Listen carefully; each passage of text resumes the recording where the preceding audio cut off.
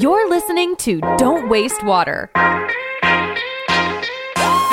This is water's moment. For far too long, people have been focused on greenhouse gas emissions and carbon tracking, but 90% of the impacts of climate change are water. This is water's moment, and there is an emerging market for water data. Hello, bonjour, and welcome to the Don't Waste Water podcast. I would simply say we live in a world where there's constant innovation. And for those people who say we don't need new innovation, I say, then get out of the way. Because we live in a world where there will be innovation. I'm your host, Antoine Walter, and in today's episode, I'm delighted to welcome Kimberly Nelson as my guest. We are just at the beginning of people starting to appreciate and understand the importance of this kind of information and intelligence to create the insights for them. I think there's a lot of room to go in the future in terms of people embracing these capabilities. Some of them I'm not even sure that these capabilities are real today. Kimberly is Chief Operating Officer at True Elements. By taking vast amounts of data, using state-of-the-art technology, visualizing it, making it easier to understand, that means we're giving decision makers, whether in business, in government, in nonprofits, the insights they need to make the best possible decisions to protect and preserve water resources around the world. True Elements leverages a scientific and AI lens to multiple layers of watershed data to provide water intelligence that clarifies water and watershed complexity to help leaders make accurate and effective decisions. I'm pretty sure nobody ever noticed the butterfly effect in real life. Changing a little parameter somewhere which leads to unexpected consequences at a total other end of the system might probably happen on a daily basis, but first, as I said, you'd have to notice, and second, to understand that the effect you're seeing is, in fact, linked to the tiny change somewhere else. We can accept that as a fact and try to master our silos to the best of our abilities, or we can see the continuous advancements in artificial intelligence as the missing link that finally enables us to get more holistic in the comprehension of our systems. For instance, what if super tiny levels of certain components in drinking water had macro consequences, positive or negative, on human health? And I'm not giving you this one totally by coincidence, but more to that next week. What if private work sites on a section of the watershed had tremendous consequences on the water risk downstream? What used to be conjectures drawn on a napkin now become data trends you can spot and link in the era of artificial intelligence and machine learning. Not ChatGPT or Midjourney style, but soft sensor and data crunching style. If you've been listening to this podcast for a while, first, thanks a lot. Great choice, I appreciate. Then you might recall a topic that we've quite extensively covered on this microphone. So what's different today with True Elements? I'll let Kim explain in great detail in just a minute, but I'd say it's a matter of scale. We've seen in the past how modeling, machine learning or AI can help within a plant, an industrial site or a city with use cases all across the board. Well, True Elements introduces the watershed as one of the many levels where they intend to create value. So let's cut to the chase and let's dive into that said water intelligence, just after reminding you that if you like what you hear, please take this episode and share it with a colleague, a friend, your boss or your team, and I'll meet you on the other side. Sorry to interrupt again, this short history to tell you that this could be your ad if we were to team up and become partners. Get your brand in front of an audience in 146 countries with the US, UK and Canada as the top 3 by the numbers, on a podcast channel that's been repeatedly sustainability number 1 in Israel, Singapore and the Baltics, in the top 10 in France and the Nordics, and almost continuously in the top 50 in the US, UK or Australia. Want to explore partnership options? Then reach out to Antoine at dww.show. The link is in the description, and onto the podcast. Hi Kim, welcome to the show. Good morning, Antoine. It's a pleasure to be here. Maybe we have to give a bit of background here. We have a very scenic backdrop behind us. Can you tell me what's the link between your company and Waterkeepers, which is very, very gentle to lend us their headquarters for that interview? Yes, we are very fortunate to be in this lovely location. Waterkeeper Alliance is a global organization with over 300 chapters around the world on all continents. And Their goal is to bring together volunteers to help protect and preserve the local water bodies in their community. Could be a river, could be a bay, could be a lake. You'll find around the world local water keeper chapters. Sometimes they're called bay keepers, river keepers, but millions of volunteers around the world. What's the link to True Elements? So the link to True Elements is we are in a strategic partnership with Waterkeeper Alliance. We announced that in the spring, actually about a week or two before the UN Water Week that was here in New York City. And through that global partnership with Waterkeeper Alliance, we're working with one of their local chapters to use our data to better inform the local volunteers. And then simultaneously, as they collect data, they do sampling, they'll add their data to our system. We'll get a bit more in the details of what True Elements actually does, but I'd like to understand your path first. Sure. When I looked it up, I don't want to be the bad behaved European here, but you have quite a career behind you, and you've been at the intersection of IT and environment, and I would say even long before all of that was even a thing. Yes. What's the big learning you had along that journey, and what is the red thread along that journey? Yeah, so I have been very, very fortunate in my career. I started out in state government in Pennsylvania, just south of where we are here, and spent 14 years in the Pennsylvania Department of Environmental Protection. And in the early part of that career, I had the good fortune of working with some managers who wanted better information for managing the agency. How did we know if we were making an impact on the environment? We're spending billions of dollars in taxpayer dollars. Were we making a difference? That was way back, actually, before my first daughter was born, and she's 33. Started working on how do we collect the right information to understand whether we're making the impact we want. Did that for many years at Pennsylvania Department of Environmental Protection. Because of some of the groundbreaking work we actually did at Pennsylvania DEP, I was recruited to go to EPA and to take an assistant administrator position at EPA for the Office of Environmental Information. Again, that common thread, right? Environmental information, and spent 5 years there trying to make good information available to the public in terms of what we were doing at the federal level, protecting the environment. From there, I went to Microsoft for 16 years. It was a great job, fabulous job. It was sort of a once-in-a-lifetime opportunity. And I worked with government leaders there on digital transformation. But I never had the opportunity to really drill deep on environmental issues there. And I knew 3 of the co-founders for True Elements. I've been following their career and some of the other work they did. And a couple of years ago, as they launched this company, True Elements, which is a water intelligence company, they shared with me what they were doing. And it just so resonated with me, given my earlier environmental experience. A year and a half ago, I decided to make the leap and leave a great company like Microsoft to become Chief Operating Officer for True Elements and to help get this company off the ground and introduce the concept of water intelligence to people. Actually, you say take the leap, but it really is, because you've been working on the administrative part of things. You've been working on a very big group like Microsoft, which is one of the largest in the world.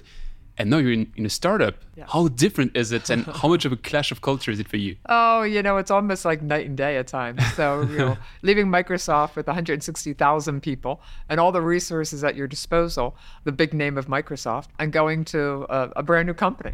A company a year and a half ago, almost no one ever heard of. And, about a dozen people. So you can just imagine.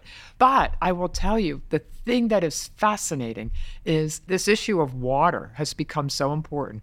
And getting water data and information and intelligence and insights into the hands of right people, even this little tiny company, we are able to get in and have conversations with some of the biggest companies in the world. You tease now the term of water intelligence a couple of times. I think it's time we define it. What is water intelligence? Yeah, that's a really, really good question, because if you looked it up, you probably would not find a definition for water intelligence anywhere. And I really think we're the ones making that possible.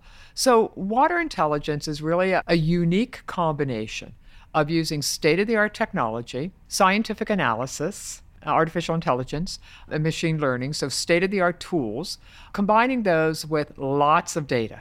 And by lots of data, I mean we aggregate data from many, many, many different data sources We normalize that data because when you bring data together from different sources, you have to normalize it. We process that data, and then we make it visually appealing to people so that you can see the information in a geospatial format, so that you can see the information and it's easier to understand. And by that, I mean scores like 70 to 100, red, yellow, green. And by doing this, by taking vast amounts of data, using state-of-the-art technology, visualizing it, making it easier to understand, that means we're giving decision makers, whether in business, in government, in nonprofits, the insights they need to make the best possible decisions to protect and preserve water resources around the world. What is the status quo? What is that replacing? We live in a world of what I would call, it's a tale of two data worlds. On one hand, you have a situation where there are dozens and dozens and dozens and dozens of different data sets available. From the federal government alone here in the United States, there are about 30 federal agencies that have water data scattered among the federal government. Within those agencies, there are close to 60 different information systems that have that data and over 550 different data types, okay? So can you imagine being a single individual and you had a job to do? How would you ever go and find all that data, bring it all together, and then try to make sense out of it, because it's really apples and oranges and peaches and pears, right? I mean, there are no data standards. So it's almost impossible in that sense. That's the status quo today. If people want good water information, they have to go to many, many different places to get it. That's hard. The other thing they might do is maybe they'll just go to one place and say, oh, there's an organization out there and they have a system, and we'll go there and use that data. Well, it's a little bit about like touching just one part of an elephant, if you will, you know. Sometimes just getting one perspective is not giving you the full picture of what's happening out there. So the status quo today is people are either overwhelmed, there's way too much data, or they may go to one system and get one perspective. But that perspective may not always be the most accurate perspective. So you're trying to consolidate that data, yes. And I'd like to go into the depth of that in a minute. But before that, I'd like to define your playground. Where do you act? Is it a watershed? Is it a community? Is it a building? What is the typical? Excellent question. We can drill down from a very high level and get to a very discrete level. Within the United States, for instance, we can provide information at what we call the Hydrologic Unit Code 12, HUC 12 level. Right? That's about a 4 to 5 Ks perimeter or square area, right? And all the information we would provide at the watershed level, we can then build up at a higher level, at a basin level. But people generally need information at a much more discrete level. To be really useful, you have to get more and more granular. For instance, one of the things we're doing right now is, yes, we have information at the HUC 12 level, watershed level, but now we're starting to do information at the stream reach level, getting much more discrete. And the difference is there are 83,000 HUC 12s in the United States today. We're starting to do analysis at the stream reach level, and there's 2.7 million stream reaches in the United States that we're doing analysis for. So that gives you a sense of how discrete we're starting to get to look at water stress and to understand what's happening in much more specific geographic locations. You mentioned the dozens of different sets of data out there which are describing that nature. Is that your main source of information you consolidate, or do you have additional ones? That is generally the main source of information that we use. The federal data sets, the government data sets, some data sets from nonprofits that are made publicly available. But what we can also do, now keep in mind, it's more than just making data available, right? What we do then is we have our unique algorithms that we put on top of all this data to do things like create scores and to do forecasting and predictions. It's more than just putting all the data sets in one place. But yes, those data sets are our primary base for the work that we do. However, as we start to work with organizations, for instance, here working with Waterkeeper Alliance, we can take data sets from individual customers, companies, organizations that they may have and incorporate that as well. And we can blend that in with our data so that we can still apply our algorithms to it and our forecasting to it with the data they have. Still on this data set, and then I'll leave you alone with that.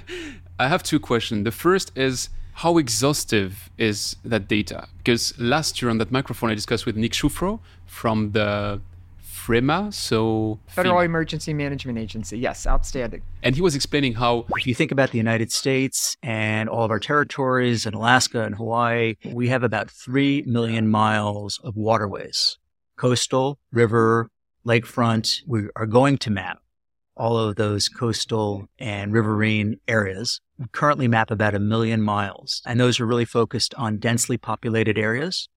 And what we're trying to do is trying to give people an idea of where there's risk. how do you deal with fragmented information and non-exhaustive pieces of data? We live in a tale of two data worlds, right? One is too much data. The other side of that is we don't have nearly enough data. For just as one of the reasons you described, many of the data sets that are available out there are fragmented or incomplete. The other side of it is we don't have nearly enough real-time data. We bring data in from 1.5 million sensors in the United States. Some belong to NOAA, some belong to USGS, but that's not nearly enough. Because when you look at the data sets we have, even if they're complete, they may only get updated once a year. They may only get updated every 6 months. Maybe they get updated 6 months after an event. So we really need to get to a point where we have more real-time data from sensors that are out there. And as sensors get cheaper, much less expensive, the technology evolves and the ability to connect directly to the internet through IoT like devices, that's the world we want to be in. My second question on the data set, and then I promise you I stop with that. How private is that information? Are you able as a private company to play around with it, or are there some rules and some walls you cannot? The data sets that come, for instance, from the federal government are all publicly available data sets. They've been anonymized and we can do anything we want with those. As we start blending data from our customers, we always ask them that question, that this is your data and you're in charge of that data. If you want to make that data publicly available, for instance, we have the capability to provide a direct link into EPA's Water Quality Exchange. So we can provide the data to EPA and they can use it and they can make it public as well, or we can make it public. But we always give our strategic partners the choice whether, as they're collecting data, they want to make that public or not. So now you have the best possible set of data. And I guess that's where True Elements magic starts. So what's the first step? What do you do on that data and how do you extrapolate based on that data? I don't think we'll ever be at the point where we have the best possible set of data. That would be a dream. I'm not sure we're ever going to be there. The point is we have to use what we have. And it might not be the best today, and a year from now it might not be the best, or 2 years from now. But the fact of the matter is it's all we have. So that's what we have to do. So to your point is one of the things we do is we collect all the data, and then we identify where there might be gaps or holes in that data. So data cleaning. Yeah, through all the cleaning process. And so this is a little bit where some of the magic comes in, where things like artificial intelligence come in, where you can sort of impute certain values. If you know certain things and there might be a data gap, you can say, based on everything we know, we might put a value in there that's equal to this. We'll do things like that. With our sensors and with some of our scoring, for instance, we don't have sensors every place we want to have sensors. So we can create something we call faux sensors, artificial sensors. And what we do with those artificial sensors is say, it'd be nice if there were a sensor here. There's not. So why don't we look at all the data that we know that currently exists in that particular location and compute what we think the score would be based on everything we know, even though there's not a real sensor there that's taking measures. We'll do things like that. And that's where some of the magic comes in. That's where some of our unique capabilities come in, our intellectual property. That's one thing we do. Are you using modeling as well? And if yes, does it come before or after the AI step? We have our own algorithms and models that we use to create the information that we're presenting, the scores and the predictions. If we look at a watershed, we'll provide all the information we have about that particular watershed. What kind of industrial facilities are there? What kind of wastewater facilities? What's happening from an agriculture perspective in terms of crops that are planted and things like that, stormwater, any real life sensors that are there. So we'll provide additional information about what do we know about other facilities in the area? Like, are there Superfund sites? Are there sites that have have indicated there's some PFAS contamination there. So lots of information about the watershed. But then some of the modeling and forecasting comes in when, for instance, if we want to look to what the future might hold for that watershed. Right now, we might put a score of water quality on that particular watershed of maybe an 89. But as we look to the future, we bring weather data in and we start doing some predictions and models about what might happen in that watershed, we might put a different score on it because maybe an extreme weather event's going to happen. That would result in a lot of runoff, stormwater runoff, agriculture runoff, more phosphorus, more nitrogen that might degrade the quality of the watershed. So yes, we do that kind of unique modeling. You mentioned the 1.3, 1.5 million sensors. How much was it? There are 1.5 million sensors that we use today. Sensors. Yes. With your software sensors, artificial sensors, or whatever we want to call them, what's your lever effect? How many can you create? Yeah. And how many nodes can you add in the system? The 1.5 million sensors that are out there today that we're using, the data we're collecting from those sensors, they're not our sensors. They belong to the federal government, either the U.S. Geologic Survey or NOAA. We'll collect the data from as many sensors that are out there. Some private companies put their own sensors out there for their own property. And so when we work with them, we'll bring their data in as well. But I think the sky's the limit when it comes to the potential number of sensors that could be placed out there. Let's use an example. We have the East River, if my geography of New York is right, just behind us. Probably it has some turbidity sensors, COD sensors along the way, which are placed by federal agencies. You could say, just under the Harlem Bridge, I want to know what's the TDS level. And then you would put a soft sensor here. And then based on the real sensor placed left and right, plus meteorological conditions, plus what you would know about maybe another wastewater stream sensor of the network of New York, you could then calculate that. So that's what we're discussing here, right? Yes, that is exactly correct, yes. Yeah. Coming back to what True Elements does, so you have data, you clean the data, you bring that AI modeling layer on it. Now you have a full, even expanded data set, but you need to bring it in a shape so that people understand it. Yes. How do you do that? That's part of the magic, is first putting it all in a geospatial visualization tool so that people can look and zero in on a zip code or an address or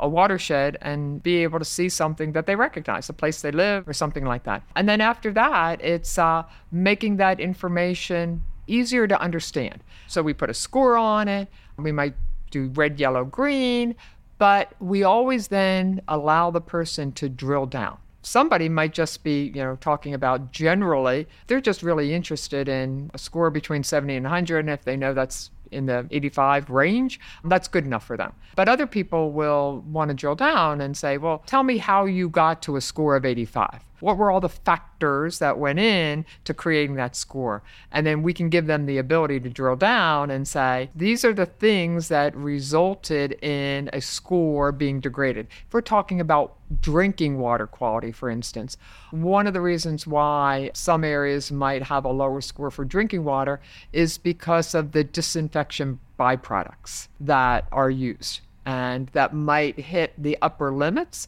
that are allowed. They're maybe within the legal limits that are set, because there are maximum contaminant level limits. So they may be within the legal limits, but they're bumping up the top of the limit. And disinfection byproducts can be very harmful to the health. So this drinking water might have a score of 85 for that reason. But we tell people, you can look at it, it's 85, but if you want to know why it's 85, you can drill down and see exactly where we've deducted points to get to that score. And to which of these GIS system do you integrate? Is it like anyone at home could then check your data because it's integrated in what they do, or is it more for the utility and their central SCADA or whatever it is? Right now, our capabilities are not consumer facing. Although we have made data available, like drinking water data, we have made available to a strategic partner called eRepublic Group. They have posted our information on their governing website so that at the state and local level, anybody could see that information. Primarily, our audiences are more enterprise customers. We're not really a consumer-facing organization at this point in time. Everything we have is built on Mapbox, but Mapbox can easily integrate with other tools. So if another customer, for instance, happens to use the Esri software, ArcGIS or something like that, we can integrate with them. So the ambition is to start with a hardware layer which is not yours, but which you understand and complete, Correct. build all the incredible, what you define as magic in between, which is this brain gathering the data, and then on the top of that vertical, again, integrate into whatever is existing, because you don't want to compete with S3, I guess. One of the things I learned very early on in my career, and one of the things that I worked hard at when I was in the Department of Environmental Protection, was you don't want to create new silos of data for people. Makes sense. Right? I mean, what we're about is eliminating the silos, bringing all the information together in one place. So we don't want to then create for one of our customers a new silo of data for them. So if we can integrate what we do into an existing system that they already have some kind of operational system, some kind of dashboard, we can certainly work with them to build what we have into their dashboard. That is a field where I think everybody would agree that there is a huge need, that it brings a tremendous value. The other face of that same coin is that many companies are now exploring that field. Do you see that competition as a very good sign because it validates your thesis that there's an interest, or is it a threat because, it's a race? I think your question is, as we look to this market around digital water and water intelligence, what does that look like?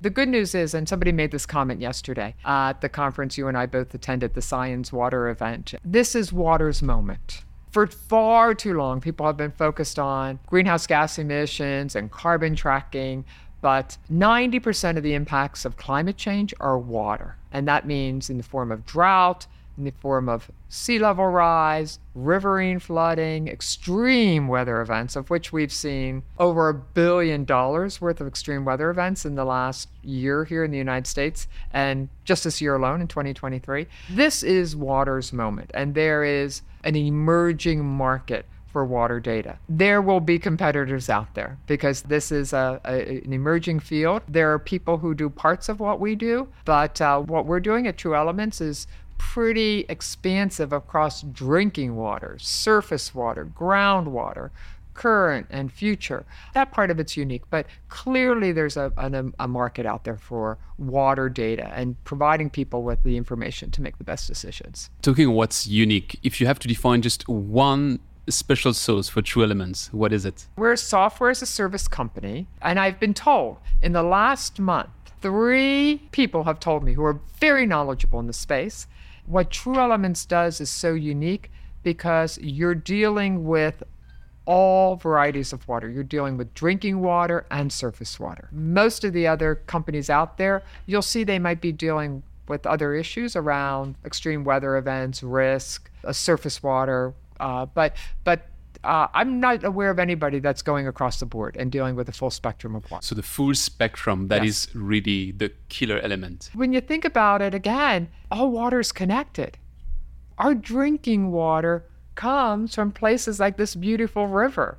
To not provide the full perspective on water, all kinds of water, drinking water, surface water, groundwater, right, all of it, is a little bit limiting when we want to be a water intelligence company. You mentioned software as a service, which gives me a smooth transition to your business model. Yes. So what is your business model? Our business model is we are a software as a service company. It's a very easy subscription service for any one of our capabilities. And we have different capabilities. A person wouldn't have to acquire everything that we have. But just as importantly, our business model is we want to be strategic partners. This is not just a consumable kind of SaaS offering. This issue is far too important in terms of the future of the world and water. And we like to work in a strategic partnership with our, instead of customers, right, with our partners, so that we're really addressing the most compelling issues that they're trying to face. That might involve a little bit of custom development for them to ensure they get what they want on top of our SaaS subscription. But we want to make sure we're working with them to deliver exactly what they need to address the most compelling problems out there. I feel there's an importance of semantics here. You're not doing water digitization, you're doing water intelligence. You don't have customers, you have partners. So I get there's some nuances here. Yeah. Can you share an example of a rollout so that we get how you work with these partners? Typically, like most things in life, we start out on a smaller scale. We will look at, when we're working with one of our partners, that this is a journey for them. They're going to, no pun intended, tip their toe in the water a little bit to learn a little bit about water intelligence and how they can use it. We'll start out with an early implementation. I don't like to call them pilots. I think pilots have a bad connotation, but we'll start out with some early implementation for them. Here with Waterkeeper Alliance, for instance, we're starting with one of their most important areas in Milwaukee. But with other customers, we may be starting off with just doing a high-level risk assessment for them, looking at all of their facilities across their portfolio and saying, here's what we determined to be a risk assessment for you. And that risk assessment will cover things like, what's the drinking water like in your location? What's the surface water like?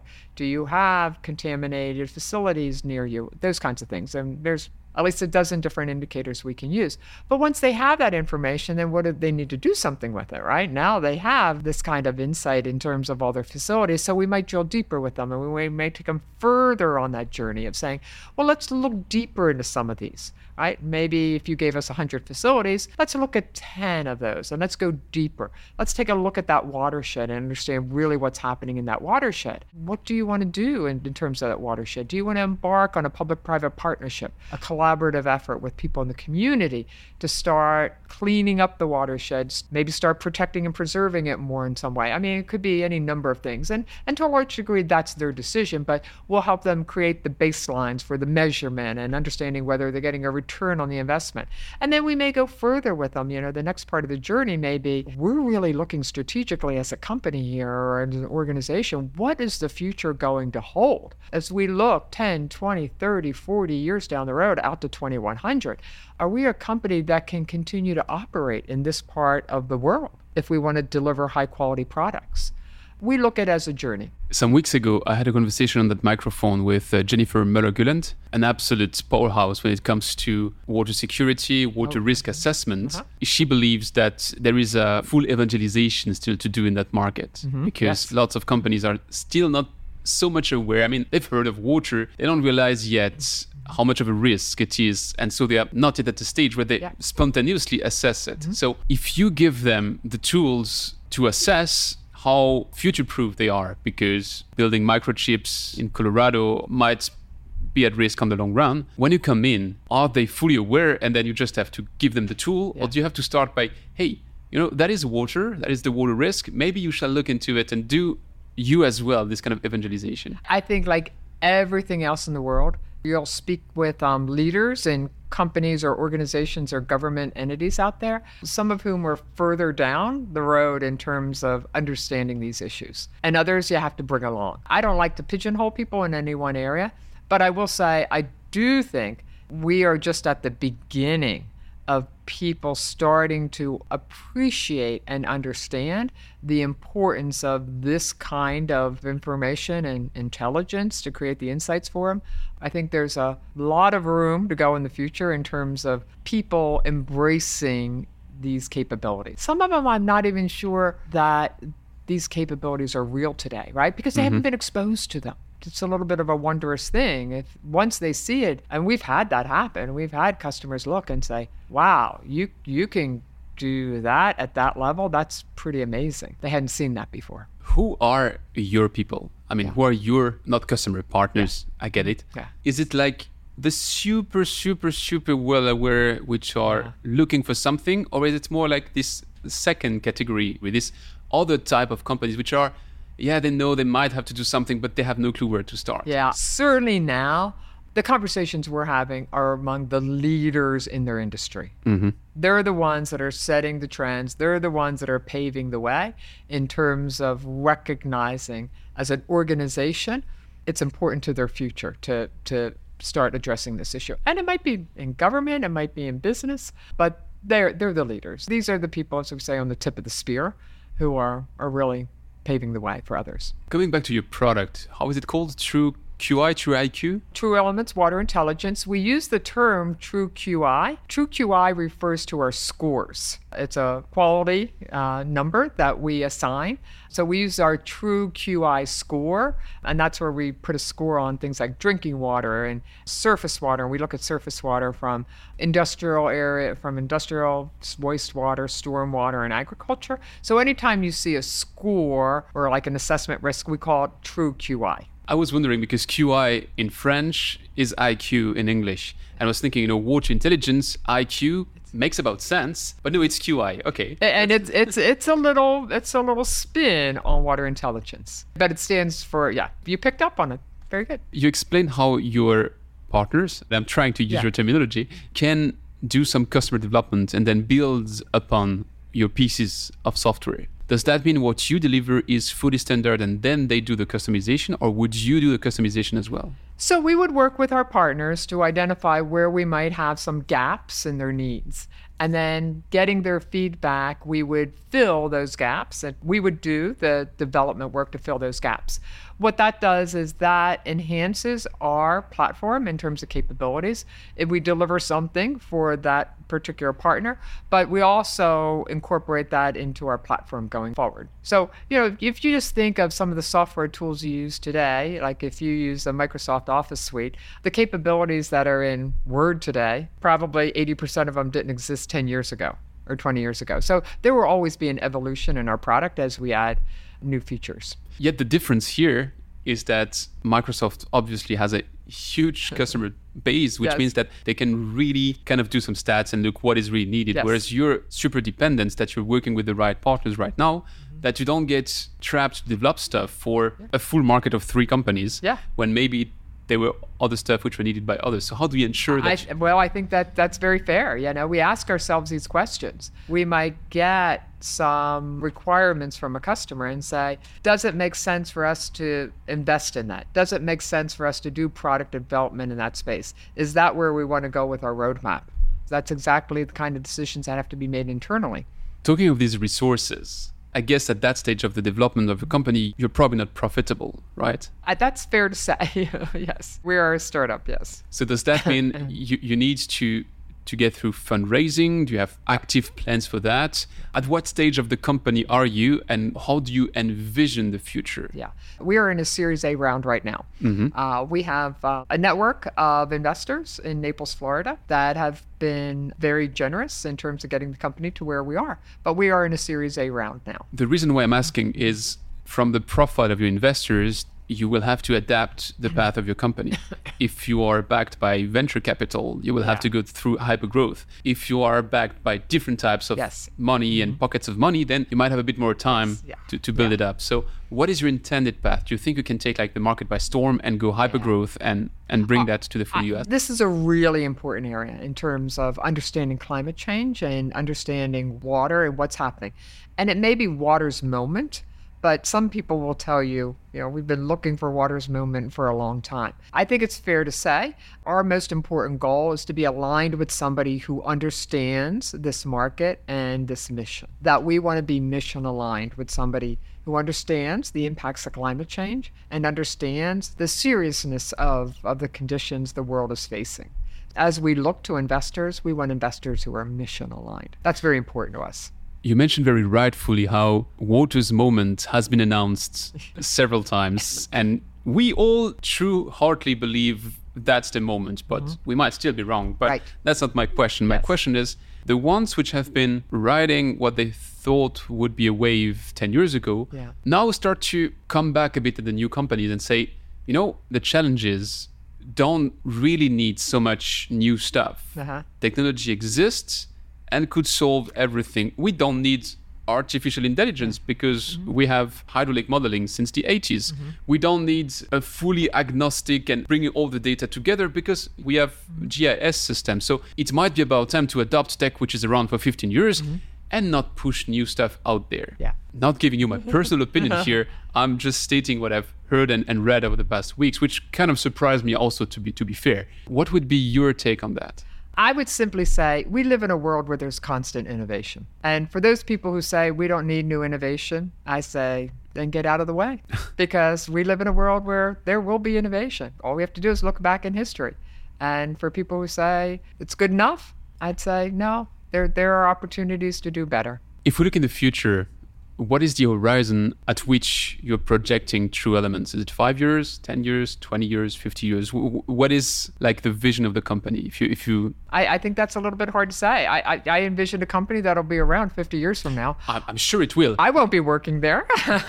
My question is, when do you want to have an impact? Because it's not, I mean, if you're just starting out, it's not realistic to think that you will have a worldwide impact in 6 months. But your ambition is probably to be at a certain type of impact in a certain type of time. And what is that? Well, I guess it depends on how you measure impact. I do believe How do you measure impact? I believe we can have an impact in the next year to 24 months in terms of, it might be a smaller impact, it might be individual locations, but hey, we're in this to have an impact. That's why our founders, we have 3 founders who are very passionate about this company, and we're here to make a difference. And we're going to make a difference sooner rather than later. But if you have just one metric for impact, what is it? I would like our partners to be able to say, after we worked with them, we could not have done what we did without you. That's a good one. Okay. If you look down the line, let's say 10 years, you look back, okay, over the past 10 years, we've achieved what? We have a global network of partners around the world who are using water intelligence to make the best possible decisions to protect and preserve our resources. That is a super interesting one around the world. Yes. Because bringing together the administrative mess of a country is already something. Yes. But if you start adding to that you need to have new layer of policies, understanding of the rules of who does what in different countries, you really want to take the word.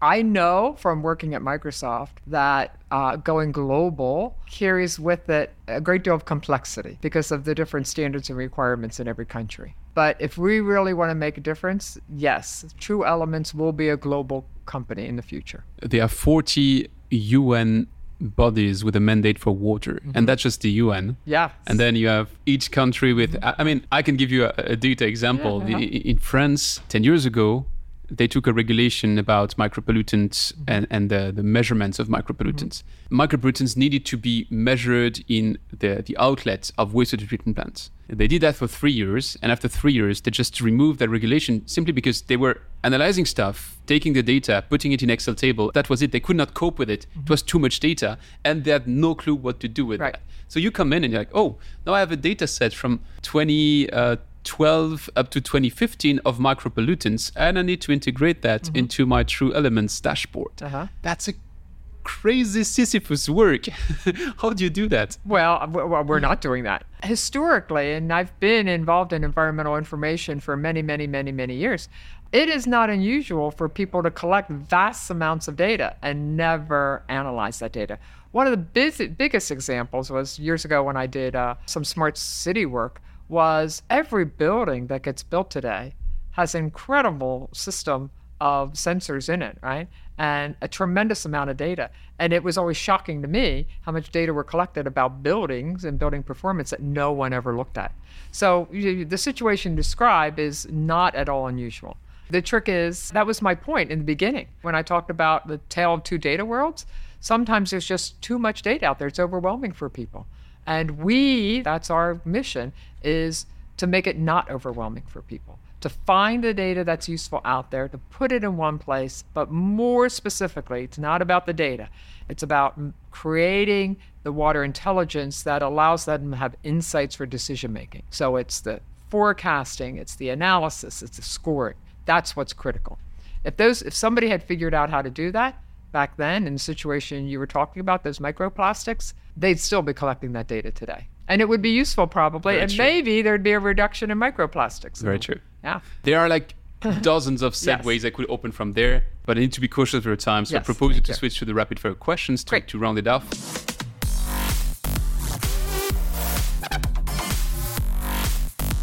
It's time for the rapid fire questions. What is the most exciting project you've been working on and why? We're sitting right here in Waterkeeper Alliance, and I'm just going to say I think that is the most exciting one because, going back to the discussion we had earlier, they have almost 350 chapters around the world.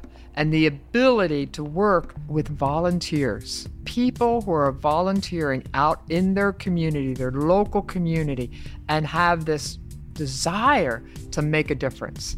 That to me is very exciting. What is the thing that you learned the hard way? You have to connect the dots for people. We could have the greatest platform out there, but if we don't start connecting the dots for people in terms of this is how you actually use it, and started creating some products. If you go to our website today, you'll see we have sort of product categories. And we had to do that because not enough people knew how to connect the dots between all this. Even though we made it easy, we still had to make it even easier. You have to make it as easy as possible and connect the dots to a very specific application or use. Is there something you're doing in your job today that you won't be doing in 10 years? I won't be doing this job in 10 years.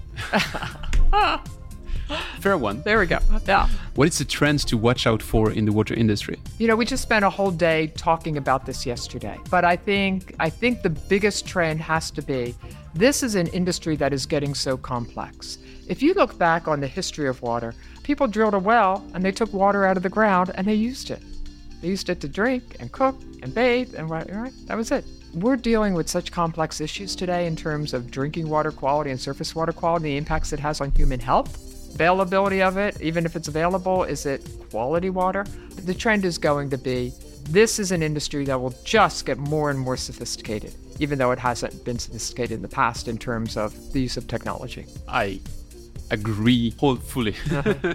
If I instantly became your assistant, so you have the opportunity to delegate whatever you want to me, what is the first thing you would delegate, knowing that I never said I would do it? I would love to have one conversation on my calendar every day for an hour with somebody who is an expert in their field. So I would ask as an assistant to find me who are the most influential people in their spaces and get me an hour conversation so that every day I could have a 1 hour conversation with somebody and pick their brain and learn. That's a very good one. I would have two follow up on that one. The first is you should start a podcast. That was my trick, to speak 1 hour with people, which is super interesting, see what we're doing. And the second is you should listen to my podcast, because then you can not ask the question yourself, but you can pick the answers. So I will do that. It is on my list now. Shameless plug.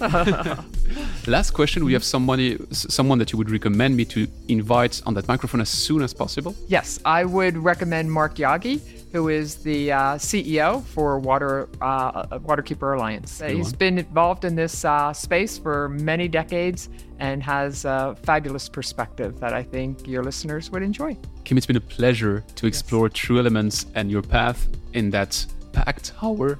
I will leave you to your next endeavors in New York's buoyant climate week. Yes. And thank you very much. Thank you, Antoine. It's been a pleasure. Love chatting. Thanks for listening to Don't Waste Water. This podcast was brought to you by GF Piping Systems. Loved this episode? Head over to Apple Podcasts to subscribe, rate, and leave a review. See you next time.